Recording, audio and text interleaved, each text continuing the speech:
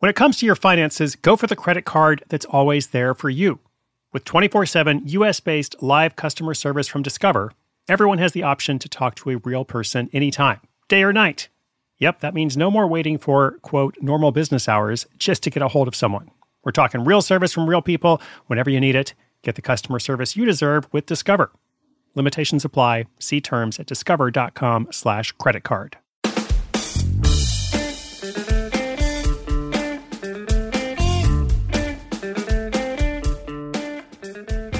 Oh my gosh, what a year it has been. This is the final recap of 2019.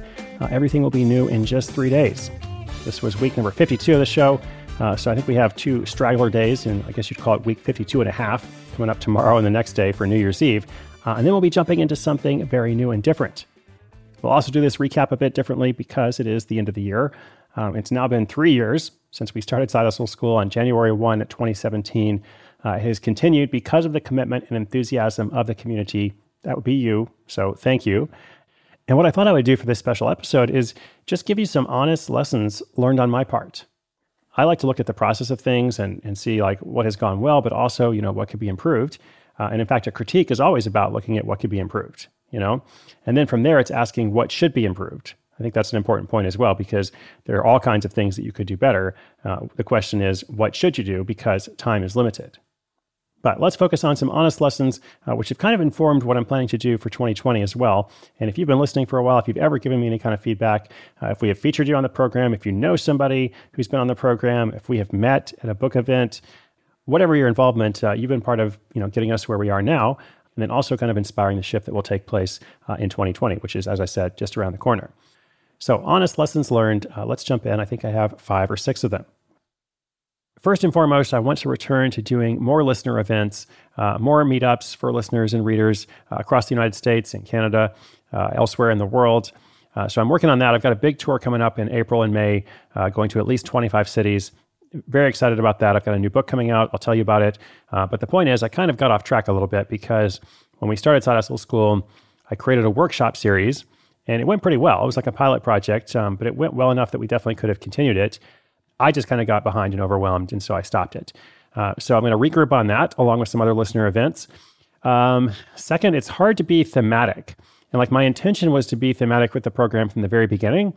By thematic, I mean, this week or this month, we're talking about this particular topic, and all of the stories kind of align with that topic. And then next month, new topic and so on. It was always my intention to do that, but I think it probably falls in that, what is the road to hell is paved with good intentions. I think it falls into that department, just because the daily format is so much in terms of preparation, in terms of recording, in terms of keeping up with all the stuff. And of course, I don't do it all myself, but nevertheless, there is a lot of stuff that I have to do. So that has been a challenge. I'm hoping that the new classroom series that we're going to kick off very soon, just in a few days, in fact, will help with that. So I've written a series designed to go from January to December, basically starting with, where do ideas come from? How can everyone get more ideas? How do we choose the best idea? How do we then make those ideas happen? That's actually the majority of the content, like making the idea happen, figuring out what you need, how to go about getting it, and then, everything that happens after that. So I'm hoping that will definitely help. Let's see. Last week we had the story that wasn't a story. I think I called it the Side Hustle story that wasn't for episode 1085. That was something that I've never done before. I basically talked about why I'm not running a particular story. And I'm really glad that I did that. To be honest, over the course of more than 1,000 stories, there are a number of them that I would like to give more polish to. Or sometimes I have unanswered questions when I'm looking at the person's story, but I'm not able to reach them in time, or they don't respond to their email because they're busy, just like all of us. And we have to move forward. So that's kind of the nature of the daily show, but it's also something that has bothered me a little bit. So I'm thinking this will be less of an issue for 2020 because we're moving to this format where it is largely featuring listener questions. I'll give you a complete rundown on that in just 3 days, but you can also just listen and it will unfold. It will all unfold magically. So I'm hoping that will be less of an issue. Let's see. I also haven't marketed the show very well. Pretty much all of our growth has been organic, which is great. Like it's people talking about it. But, in a side hustle, it is important to be able to not just do something, but also talk about it. So I'm going to keep the majority of my attention on content, but I hope that going into 2020 with some other changes I'm making, that I can actually focus on that a bit, because I have a goal. I have a personal goal for 2020 that I'll share with you. And my goal is to double the audience size. Okay, so right now I think we have about 40 to 50,000 people that are listening on a daily basis. And then some people that are listening to every episode, some that are going through the archives and such. And so I would love to get that up to 100,000 or so. And then also I think it's good, just as a side note, like you should always focus on what's in front of you, and don't worry so much about this audience growth thing. That's what people tend to obsess over. I think if you obsess more over your product, your content, and the relationships you're building, that's ultimately more important. But at the same time, as a counterpoint, if your audience is growing, that also means you're doing something right. So it's not a bad thing at all to focus on it. And that together with the other lessons about being thematic, about getting back to listener events, just my challenges in marketing and the recent story that wasn't a story. Those are some of the things I think of as I think about 2019 and think, okay, well, a bunch of stuff went well. That's great. Like there's a lot of stuff I just want to keep doing because it's working. But let's also ask ourselves what could be better. So those are a few honest lessons I wanted to share with you. I'm going to close out the year in just a moment with a special quote from one of our recent stories that I really liked. When I read this, I was like, this is going to be a great way to end the year. So I'll share that quote with you in just a moment after this message from our sponsor. I really appreciate them as well all throughout the year.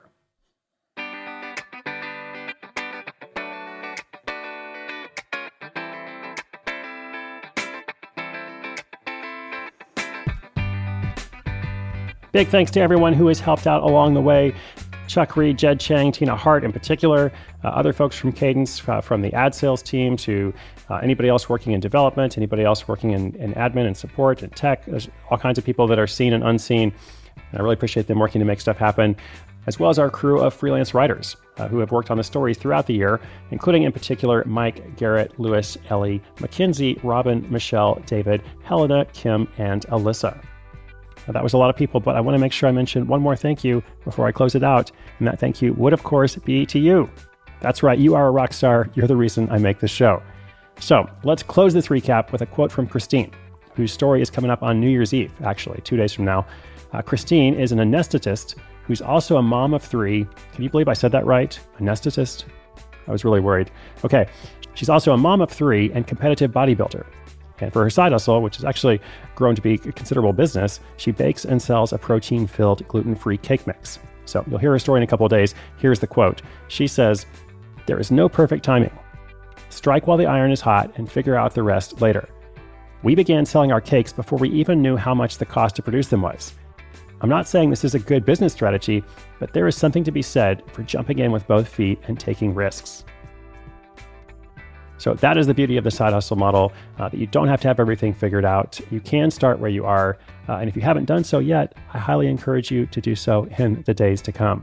I'll be here all next year. And I hope you'll join me for that. You can subscribe wherever you listen to podcasts. You can ask a question for our new format at sidehustleschool.com/questions. And you can access more than 1,000 episodes completely free in the archives. The best is yet to come. Thank you so much for listening. My name is Chris Guillebeau for Side Hustle School.